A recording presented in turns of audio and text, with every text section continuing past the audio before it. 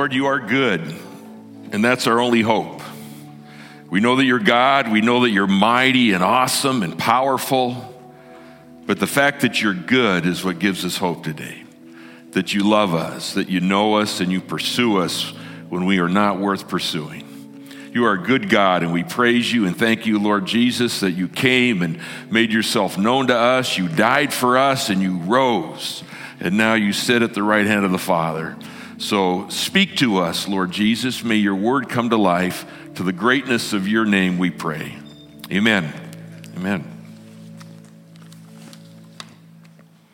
Hey, I'm all alone, except for the keyboard lady. Okay. It's okay. We'll not pay any attention as you. Hi, PBC. Good to be with you. Yes, thank you. You know, I was here, I forget when I was here last, but I think it was a holiday weekend. I think there was like 7 of us here, and there just wasn't a lot of response. So I'm thrilled that someone said hi back to me today. Anybody here a native of Arizona? Anybody a native? Now, what that means is you were born here, right? Okay, good. So you have valley fever in you. You know that. You can't help it. It's in you. I'm a native. Met my sweetheart, Margie, who was a Theta at ASU. I was in the SIG-Ep frat and fell in love with this cute brunette nursing student. And then Jesus grabbed us both. And we've been together now for 45 years. That's right. We got married at 7. It was a planned marriage. Yeah, they're all doing the math on me right now, aren't they? That's right. How does he stand up there? He's so old. How does he do it? So I did pastoral ministry for about 40 years, and in the East, in Baltimore and Pennsylvania, and then here in the Valley. I planted a church up on Carefree Highway, and I just retired from that ministry of 18 years. So now I have Bible, well preach, and having a lot of fun. And Tim has been a longtime friend. He did our men's retreat for us. He's preached at Desert View for us, and I've just had a delight watching him grow this wonderful fellowship. The Bonhoeffer Project, if you have superhuman vision, you can see it's on my shirt here. But our thing is we turn leaders into disciple makers. It's interesting that Jesus, at the end of the gospel, said, I want you to go and plant churches. Is that what he told them in Matthew 28? No. I want you to go and make religious organizations. I want you to go and feed the poor, not a bad thing. But his last word was, I want you to go and make disciples. And we've had 2,000 years to kind of get away from the original recipe. And so part of what we do in the Bonhoeffer Project is help leaders get back to that basic fundamental call to make disciples. And so that's a wrestling with what's the gospel, what is a disciple, what does it look like, how do I make one? And we're having a lot of fun doing that. And Tim has been part of that as well. So, all right, let's jump into Psalm 2 together as we have our Summer of Psalm series. This is one of my favorite psalms. Some scholars think that Psalm 1 and Psalm 2 may have been just one psalm together, but it fits for me. Psalm 1 is so rich in the centrality of the Word of God and the destiny of the wicked versus those who know God, who are called the righteous. Yes, amen. That's right. And Psalm 2, it seems to be a different kind of picture. In fact, you have these 4 scenes. So I thought let's just walk through it, and then we'll go back and see what the Lord might be saying to you and me through this. Psalm 2, this is New American Standard. Why are the nations, the peoples, in an uproar? Why are they devising a vain thing? The kings of the earth, they take their stand. The rulers take counsel together against the Lord and against his anointed, saying, let us tear their fetters apart. Let's cast away their cords from us. That's the situation in the world. This psalm was probably written about 1000 BC. It was a coronation psalm, so David and the kings of David, this is a psalm that was read as they were installed as the new king. If you know anything about that early time in human history, it was a wild time. And whoever had the biggest and baddest army was in charge. And so you were constantly looking out for what marauding group, what nation was coming to take over, to overrun you. And so enemies was a reality on a daily basis. So this is a picture for the nations. The king is there anointed, and the nations are not happy. If you know the history of Israel, they were never a popular peoples. As God moved them into their promised land, they had enemies all the time. Still to this day, it's ridiculous, isn't it? That little bit of real estate and all these Arab nations, and they all want that. And the only explanation is that they are God's people, and there is a dark spirit behind those other nations that says they must be destroyed. It's been the way from the days of Abraham, and it will be until Christ returns. This is also a picture, though, of today. We live in an age of rebellion. We'll come back to that. Let's keep going. This is good. I don't want you to fall asleep. So, scene 1, description of the nations. We don't want God's rule. We don't want God's anointed to tell us how to live. We don't want God's word. Scene 2, now the camera moves from the nations to the heavens. He who sits in the heavens laughs. He mocks them. It's a derisive term. It says he scoffs at them. Then he will speak to them in his anger and terrify them in his fury, saying, as for me, this is God Almighty. We know now the triune God from our New Testament enlightenment, so we know it's Father, Son, and Spirit. So this is the Father saying, as for me, I have installed, I have consecrated, I have established my king upon Zion, my holy mountain. Now, this was a truth for the time of David and the kings and David's lineage, but you and I, looking at this through the lens of the New Testament, we say, that sounds a lot like Jesus. And that's what this is. This is a messianic psalm. This is a psalm that spoke truth in 1000 BC, and it's a psalm that speaks truth in the time of Christ, and it will continue to speak down through the ages until he returns. As for me, nations, I have installed my king. It's not a democracy in the scriptures. Did you notice that? God doesn't ask, okay, let's take a vote, nations. Who do you want to rule you? I'm God, you're not, and I've installed my king. That's his attitude. He's my anointed one, and I've put him on Zion, my holy mountain. That's a picture of where God lives in the heavenlies as well as Jerusalem. Now, that's scene 2. A couple things we don't want to miss when we come back there. Scene 3, now the anointed one speaks, all right? So we had the narrator, as it was, saying, here's the condition. The nations are not happy with God's anointed. Then we have the scene in the heavenlies. God speaks. Now, scene 3, the anointed one speaks. I will surely tell of the decree of the Lord. So this would be the king speaking, but we so clearly see Christ here, don't we? I will tell of the decree of the Lord. He said to me, you are my son. Today I have begotten you. Ask of me, and I will give the nations as your inheritance, the very ends of the earth as your possession. And you shall break them with a rod of iron, shatter them like earthenware. That's the promise of the Father to his anointed one, the Son. That was a bold word that the king declared to the nations. God is with me. If you attack me, I will shatter you like pottery. And now we come back to the narrator again. The Holy Spirit, we could say. Verse 10, now therefore, O kings, you've heard from God Almighty. You've heard from his anointed one he's established. So here's what you need to know. Now therefore, O kings, show discernment. That's a lousy translation. I think it should be more like, wise up. Take warning, O judges of the earth. Worship the Lord with reverence and rejoice with trembling. Do homage. Literally, your translation might say in the margins, kiss the Son. That's what you do with the sovereign one, right? You come and you kneel before him and he extends his hand and you kiss his ring. Kiss the Son. Pay homage. Why? That he not become angry and you perish in the way. His wrath may soon be kindled. How blessed are all who take refuge in him. Let's just pray again for a minute.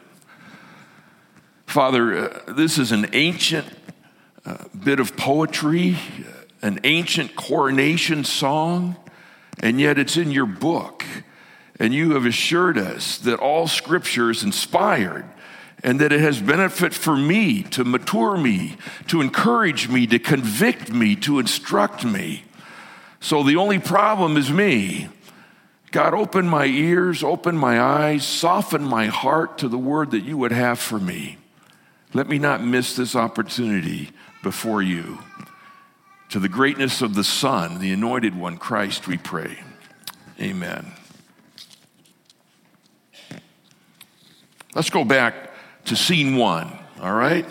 The nations in an uproar, vainly saying, we don't want God's direction. And as we come to our time in history, we live in a rebellious age. I mean, we had fires in our cities last summer saying we're in rebellion against authority. We're in rebellion against the police. We're in rebellion against the government.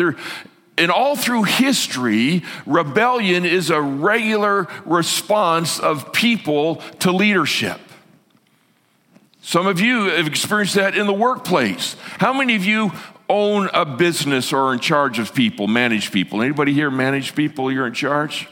Oh, we're all plebes here. Okay, well, if you were, you would regularly experience the rebellion of your people. They don't like the benefits. They don't like the work hours. They don't like their office. They don't like that they're not getting to do what she gets to do. There's just something in us that rebels against authority. It's part of our fallen sin nature. It's what happened back in Genesis 3 when the whole race, the whole human race twisted and bent. And it bent away from God and it bent into itself. So now it's all about me. And so the response to the world, when the world doesn't understand that it's all about me, is anger, rebellion.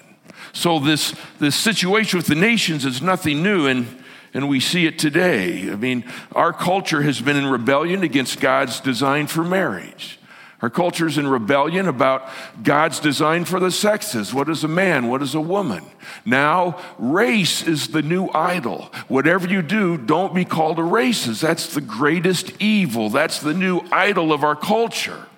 And so we're always, as a people, in rebellion to authority. And the idea that Christians would hang on to this archaic truth and dare to say, God has spoken to us through this, and God's commands bless my life, and you would be wise to follow them.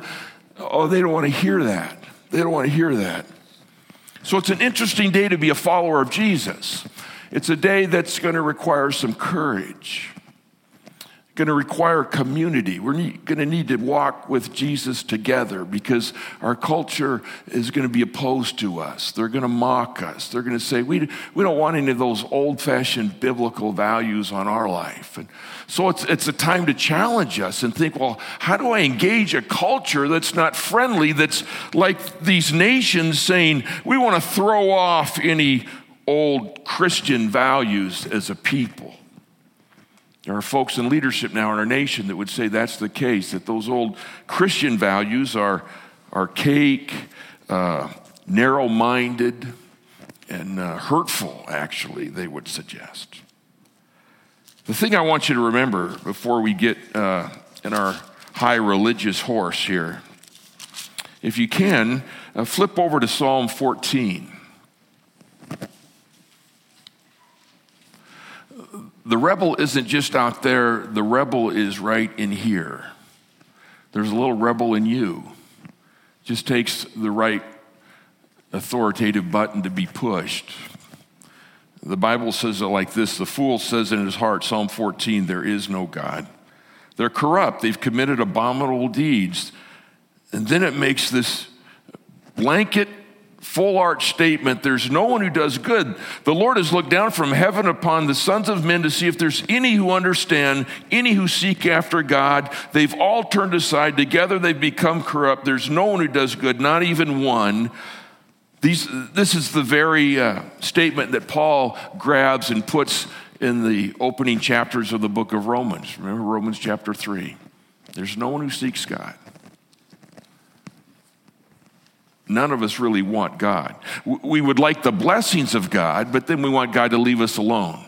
And so what religion is, religion in all its many forms on this planet, is man's attempt to make God in his own image so he can control him or appease him. That's what religion is doing. Religion says we can control God or we can appease God. Christianity is the only religion that says God pursues you and dies for you so that out of love you want to follow him. Religion doesn't know about that because religion says that's a little too wild and out there. I want a God I can control. What does he want from me? I'll give him that, and then I want him to leave me alone. The truth is there's no one that wants God. In fact, you didn't want Jesus until Jesus wanted you. You weren't interested in Jesus till Jesus was interested in you. Jesus initiates your interest. Faith is his gift to you. You were dead without Christ. Ephesians 2, right? You were dead in your sins, your trespasses, but God, I love that verse, but God, being rich in mercy, caused you to be born again. God's not looking for religious performers that can impress him with their righteous acts. God's looking for sinners, for little rebels who are honest enough to say, I am so lost. I am so in need of a God that might love me and lead me. That's who Jesus looks for. Rebels like you and me. All right, let's go back to Psalm 2. The next scene. The God who laughs.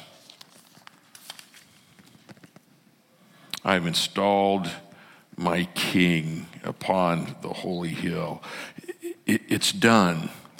There's a sense in which God says over all of human history, it's done. Jesus won't come for 1,000 years or more. But in God's view of time, it's done. I've established my son. When Jesus is found as a child in Mary's womb, that wasn't a last-minute decision, right? When Adam and Eve disobeyed God and ate of this fruit, and as we talked about, the fall happened, God, the Father, the Son, and the Spirit didn't huddle together and go, oh, man, what are we going to do? This is bad. This isn't the plan. No, it's all part of this sovereign, big, holy God plan to rescue rebels and to exalt the name of his son, Christ. And that's what he wants us to see. My son has been established. My son has been established. The Apostle Paul put it like this in Colossians 3. Just listen, Colossians 3.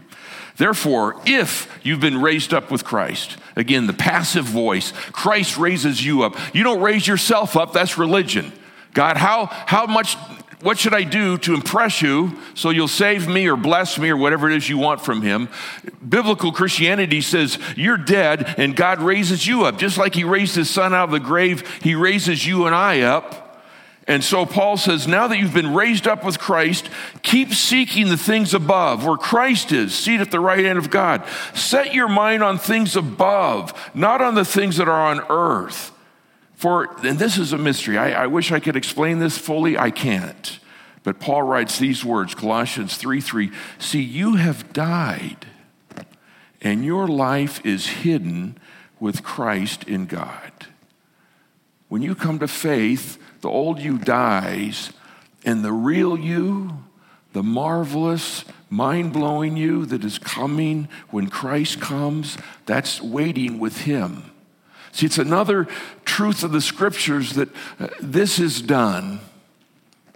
When Christ said on the cross, it's finished, that's the kind of thing he was speaking about. It's done. I'm established. When you come to faith, you die. You're now hid with me. I'm going to reveal you when I am revealed in glory. So what's Paul's point? Don't get too upset about this world. Don't get too upset about what's happening around you. You're not in control of it. You can't fix it. Love those that I put in your sphere around you. Love them well. Love them like I loved you. But I've got this. I've got the big picture. I'm taking history somewhere. So keep an eye on glory. You know, if we thought about your life, if I could put a string tied to that wall and run it across the front of the stage, and that string represents all of human history, okay? So we want to make a mark where your life is.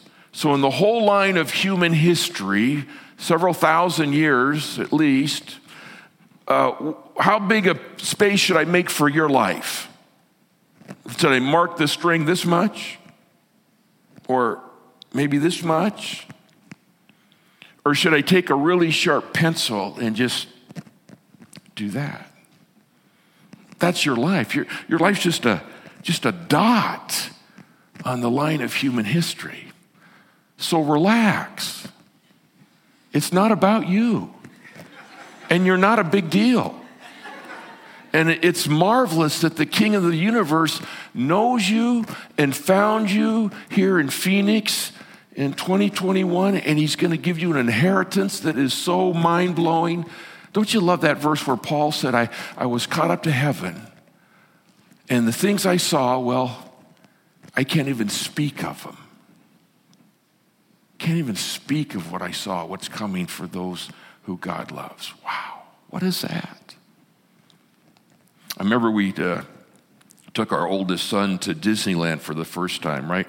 Every parent's great hope, when will we take him to Disneyland? When they're old enough to, and you all take them too early, you know that.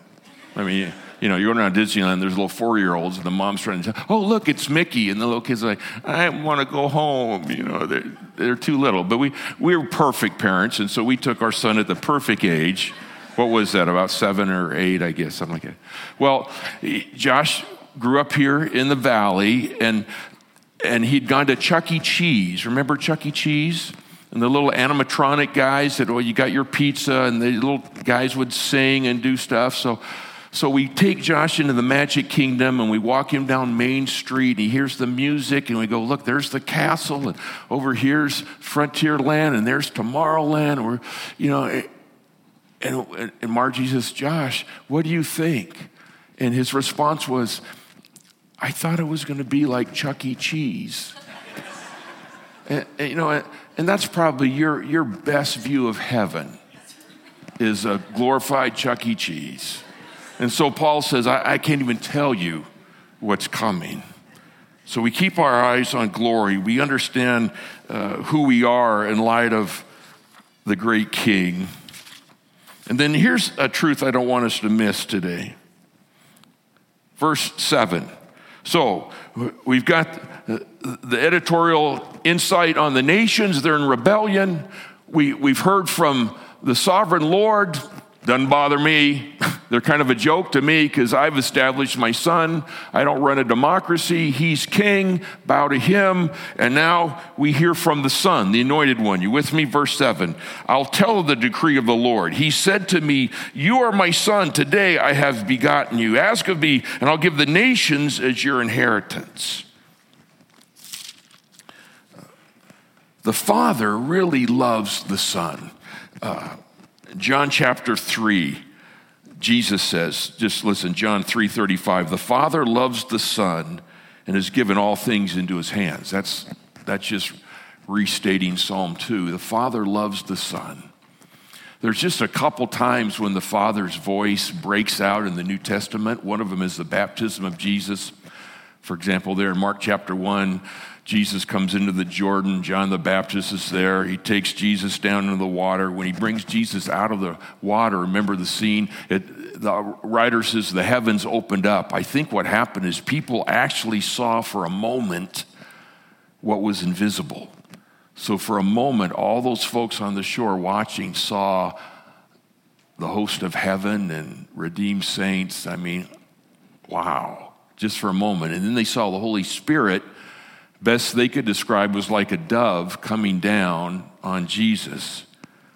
And then the Father has to say something. He can't hold himself back. And the whole earth must have thundered. I mean, what happens when the Father speaks? What is that like? It's not like, well, this is God. No, it probably blew. If there were speakers, they were all blown. I mean, this thunderous, like monsoon thunder voice comes out and says, this is my son, Psalm 2. This is my son. In him, now the English we have, in him I am well pleased. That's a little lame. It should say, in him I am so satisfied. He has fulfilled all my hopes for who he would be at this stage as we launch his ministry. I could not be more pleased, more excited with who my son is. The Father says to the world. He does it again in the Mount of Transfiguration. Do you know that story where Jesus takes Peter, James, and John, the inner three, takes them up on a mountain, and suddenly they're surrounded with like heavenly clouds or something, and then they see Elijah and Moses, which says in heaven we'll recognize each other, we'll know each other, it's who you are. And Jesus is there, and Peter, who when he's nervous has to say something. Anybody like Peter? You get nervous, you have to start talking, and Peter's like that. So Peter says, hey, well, I'm nervous. This is scary. So, Lord, how about we make 3 monuments to Elijah, Moses, and you? Seems like a great idea. In fact, we could charge admission and start a little Christian ministry right here. What do you think, Jesus? And the Father's voice comes through and says, shut up, Peter. No, he don't say. But he does say, this is my son. Listen to him. In other words, what the Father was saying is there's Elijah, there's Moses, and then there's my son. I mean, he's in a whole different league, Peter. It's not Elijah, Moses, Jesus. It's Jesus, which Peter was still trying to wrap his head around, right, as he's following the Lord. And then this is what I don't want you to miss this morning. John 15. Jesus says in John 15, verse 9, as the Father has loved me, so have I loved you. You. Now, live out of my love. Abide in my love. Remain in my love. John 15:9. As the Father has loved me, so have I loved you. I would say to you, as Paul did in his prayer to the Ephesians in Ephesians 3, that's the most important thing you can think about every day. Because your circumstances will argue against it, your past, your own emotions. But the truth is, as the Father is delighted in his Son, Jesus is delighted in you. It's his words. And it's that love that fuels your worship, your gratitude, your whole followership is responding to the love of Jesus. So stay there. That's what he said. Remain in that. Come back to that. Don't forget that. You are loved. All right. Last scene. Back to our narrator. So, in light of all this, know 2 things. One, the Son is coming to judge, right? You've read Revelation. He's coming back to judge. He comes first to die. He comes back to judge. And so he says, worship him. Worship him. Verse 12. We do a funny thing with worship. You all leave today and you'll talk about the service and you'll go, how was worship for you? Did you like worship? Is worship for you? It's for him. Worship is about what'd you bring him? What'd you say to him? What did you recommit to him? What did you confess to him? We've made worship all about the songs we sing, and I love to sing songs, but friend, don't forget, worship is about him. How did you make him great in your heart and mind today? That's worship. How did you bend the knee to him today? That's worship. He loves you. He died for you. He knows you. He's coming back for you. Relax. He's got this world. He's got this country. He's got your life. Rest in the truth that you are known and loved, and he's coming to make everything right. Don't listen to the nations. Listen to him. Let's pray. Father, I thank you for your word. I thank you for this great truth that in heaven all is well, and you are moving history in the direction that will culminate in the greatness of your Son, Jesus. We thank you for Jesus. We thank you that he loved us enough to die for us and loves us enough to keep his eye on us and lead us and teach us, rescue us. Oh, what a Savior. Thank you, Lord Jesus, for your great love. That's our hope today. Help us believe it. Help us live in it. All to the greatness of your name. You're the one we worship. Amen.